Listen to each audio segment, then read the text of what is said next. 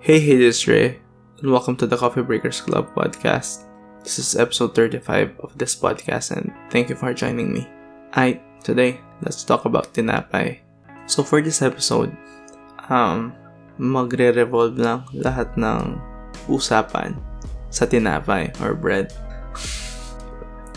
So this is another one of those episodes na sobrang random ng topic na gusto kong pag-usapan. Just to show you na with this podcast, talagang seryoso ako nung sinabi kong we'll be talking about anything and everything under the sun. So yeah, let's try this one. So bread is life, diba? I mean, para sa akin ito yung pambansang merienda natin, mga Pinoy. I mean, lalo na sa mga construction workers, ganyan, diba? Kapag magme-merienda sila, parang tinapay plus pop cola, rekta na, okay na yun, diba? Pantawid na talaga yan. And we have a lot of tinapay, no? Ang dami nating mga tinapay na special lang sa ating mga Pinoy na nabibili lang sa mga suking bakery natin. So wala nito sa mga malls, ganyan, or sa mga high-end bakery, ganyan. So sa French baker, sure ako na hindi mo mahanap yung mga tinapay na to doon. Puro mga baguette, croissant, lang yung mga andon, diba? Now, ang dami nating mga tinapay pero sobrang bad trip minsan bumili ng tinapay sa mga bakery kasi walang mga label yung mga tinapay, tapos di mo alam kung ano yung mga pangalan nila, tapos ang dami din nilang mga special tinapay na sa kanila lang pero wala pa rin pangalan, parang kailangan mo lang ituro through the glass cabinet ba yan? Na ito po yung gusto ko, ito po, pabili na ito, something na gano'n, na sobrang hirap. So with this episode, gusto ko lang i-list down lahat ng medyo well-known or mga staples na tinapay, and yeah, ibigay lang kung ano yung thoughts ko sa kanila. So unang-una na dito yung pandesal, diba? Pandesal. So ito yung pinakasikat nating tinapay, I think, na most bakeries binibenta ng tutuwing umaga. So with that, pang-almusal talaga itong pandesal. And yung kinagandahan ng pandesal kasi it's really versatile, no? You can have it plain or as is. You can put palaman, kahit anong palaman man yan na ilagay mo. And pwede mo rin siyang isabay sa mga iba pang pagkain like pancit canton, ganyan, diba? Sa itlog or hotdog, mga ganon. So pwede mo siyang isabay doon. So very versatile talaga yung tinapay na to. Pwede mo rin siyang isawsaw sa kape, diba? So guilty ako dito. Ito yung isa sa mga paborito kong ginagawa sa pandesal, yung isawsaw mo lang siya sa kape. Sarap. Tapos yung pwede mong ipalaman sa kanya, either sweet or savory, pwede. Sa mga sweet, diba, andyan na yung condensed milk, diba? Sobrang sarap ng pandesal sa condensed milk. Kung di nyo pa natatry, peanut butter, diba? Local man yan or imported, equally good. Kung yayamanin kayo, Nutella, diba? So yun yung mga sweet options. Sa mga savory naman, syempre cheese, diba? Eden or Cheese Whiz, whatever, yan. Butter, diba? Saka itong liver spread, yung Reno, diba? Yun yung mga choices mo naman sa savory side. So yun yung sobrang epic sa pandesal. Tapos nauso na rin din ngayon yung diba, malunggay pandesal na may added benefits, health benefits na malunggay. So very epic talaga. So kung magkakaroon tayo ng pambansang tinapay, tingin ko pandesal na yun. Pwede niyang isagisag yung pagiging versatile ng mga Pinoy. Pilit na pilit, diba? Next one is yung pan de coco. Ito yung tinapay na merong around 8 dots sa gitna. Parang yun ata yung steam escape chuchu, no? Na para mag-release yung steam. Tapos sa loob nito merong minatamis na niyog sa loob. So tapos medyo para may margarine din ata sa loob minsan. Na isa to sa mga paboritong tinapay ko. Isa to sa mga go-to, diba? And then isa sa mga interesting regarding pan de coco is nung pumasyal kami sa Siargao and naghahanap kami ng parang local delicacies doon. Sabi ng mga locals, wala talaga silang major local delicacy. Yung pan de coco lang daw talaga. Which made sense kasi ang dami niyog doon, di ba? Parang yun yung number 1 product nila. So, it just made sense na meron silang pan de coco. So, yun. Hinanap namin yung nagtitinda ng pan de coco doon. And then, nag-iisa lang pala siya. Then, yeah. It's really good. Meron namang special taste yung pan de coco nila doon. Pero yeah, pan de coco is a good one. Next one is Spanish bread. No? So, parang ang itsura nito parang elongated na pandesal. Pero sa loob, meron siyang mystery palaman na buttery, sweet, kanyan-kanyan. And then, for the longest time, hindi ko alam kung ano yung palaman na yun. Though, alam natin na merong margarine tsaka sugar doon. Diba? Pero, yung palang yung pinakapalaman niya, yung pinaka-base nung feeling na yun is breadcrumbs pala. Or yung mga tira-tirang tinapay na hindi nabenta. So, instead na itapon, ang ginagawa nilang parang pudding.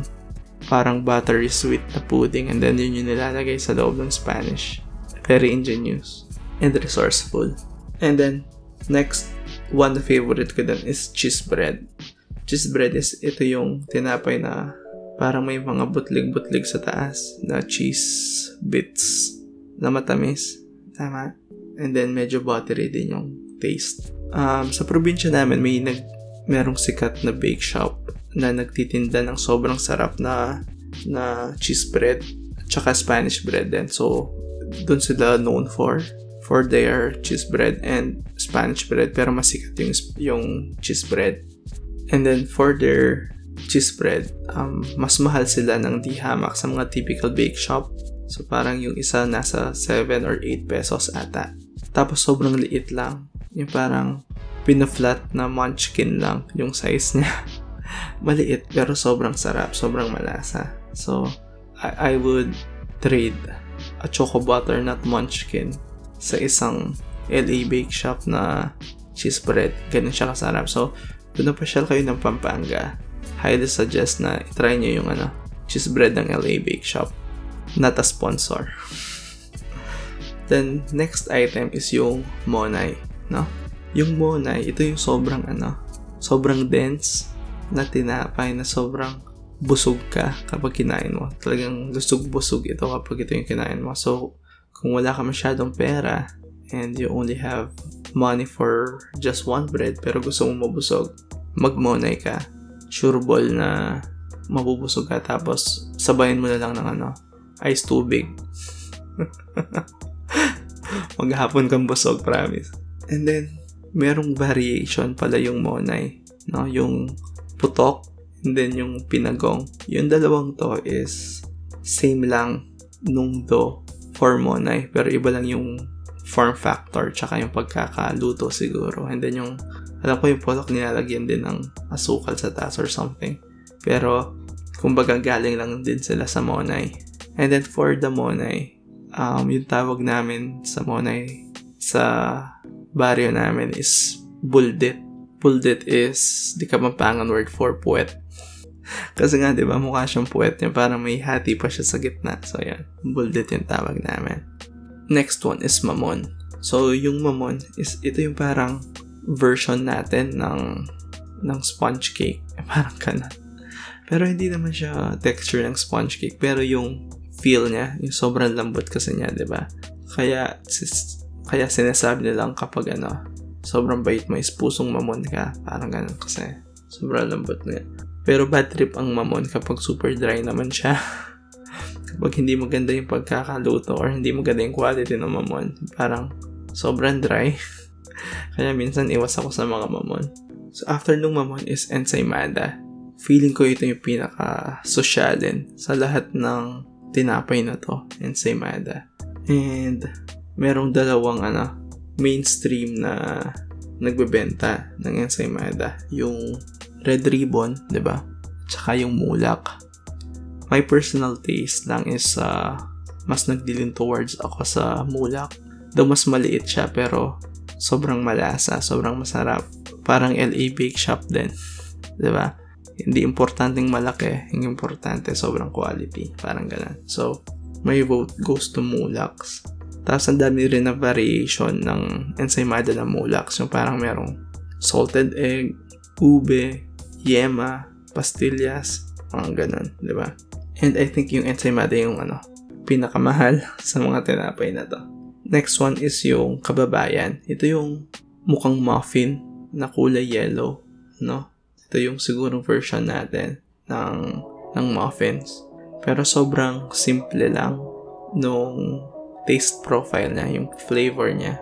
And sobrang nabubulunan ako kapag kumakain ako ng kababayan. Same with Mamon. So, medyo hindi ko rin ito favorite. Pero yeah, one of the staple din, kababayan. Next is yung pianono. Pianono is ito yung chiffon-like or sponge cake-like na tinapay. Tapos, lalagyan ng a layer of feeling like margarine or whatnot. Tapos, iro-roll nila. So, yun yung tinapay na to. Tapos, minsan iba-iba ng kulay.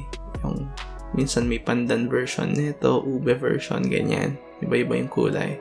Quite surprisingly, konti lang yung may alam na pianono yung pangalan ng tinapay na to. Pero, ito lang yung talagang rolled chiffon cake, no, na tinapay sa mga bakery.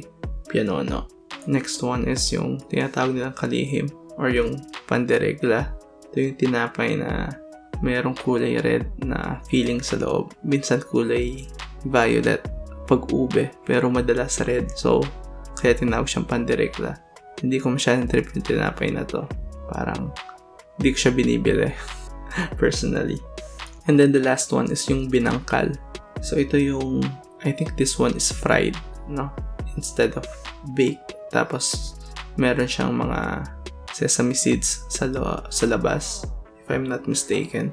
So, okay din yung tinapay na to. It's really dense din, tulad ng monay. With the added benefit ng sesame seeds and it being fried. In a way, mas masarap. Parang donut, diba? So, yeah. Binangkal is a good one as well. So, yun yung mga staples. No? Parang in every bakery. Madalas sa hindi, binibenta nila yung mga tinapay na to. Pero, gusto kong idagdag yung mga tinapay from our province na hindi ko nakikita dito sa Metro Manila. Na I think they are good enough to be shared. Una, yung tinatawag namin pusit, no? Yung pusit is yung itsura nito, parang singhaba siya ng Spanish bread, okay? Pero instead of sweet buttery breadcrumb feeling, is ang nakalagay sa kanya is a chocolate flavored na feeling, okay? And then mukha siyang pusit kasi parang nilalagyan siya ng mga slices sa top of the tinapay para lumitaw yung kulay na chocolate feeling. So, parang tinta ng mga puset, diba? Tapos, on top of that, nilalagyan din nila ng margarine tsaka asukal sa itaas. So, sobrang sarap. So, parang chocolate, sugar, plus margarine. Yun yung taste profile niya. Next is yung tinatawag namin mochaco. Now, for mochaco, ano lang to? Parang mini donuts na sinliit ng munchkins. Pero yung nasa niya, yung coating niya is powdered sugar tsaka skim milk. Tapos very liberal yung paglagay ng powdered sugar tsaka skim milk. So sobrang sulit. Tapos tig 2 pesos lang to. Back then, di ko lang alam ngayon, baka 3 pesos na, pero sobrang sulit. And then the last one is yung cheese donut. Cheese donut. So, pahaba din to na parang Spanish bread again. Pero this time around, fried ito, syempre. Kasi nga, donut siya. Tapos sa loob, merong Eden cheese sa loob. And then, i-coat siya ng sugar. So, yun yung donut. Isa to sa mga paborito ko. Tapos, most of the time, nilalako ito versus nandun siya sa mga bake shop. Pero, since sobrang okay siya, sinama ko na rin siya sa listahan na to. So, as you can see, no, sobrang dami ng mga tinapay. So, and I'm pretty sure na lahat tayo may paborito sa mga sa mga tinapay na to. And para dun sa mga nakikinig ngayon na wala pa natikman sa mga to, or yung alam nyo lang na tinapay is yung mga nanggagaling sa Pande Manila, ganyan, or sa Julie's Bake Shop, I urge you to try yung mga tinapay sa mga bake shops talaga, yung sa mga kanto bake shops, kasi yun talaga yung lasa ng mga tinapay na to. Yung parang lasang-lasa mo yung hard work. So, ayun lang. Punta tayo sa 3-in-1 questions. Nagutom ako. Una, ano yung pinaka-favorite mong Pinoy bread? Pangalawa, ano yung preferred na palaman mo sa pandesal? Lastly, ano yung mga tinapay na special lang sa lugar nyo? Siya nawa, coffee break is over. Catch you in the next one. Cheers!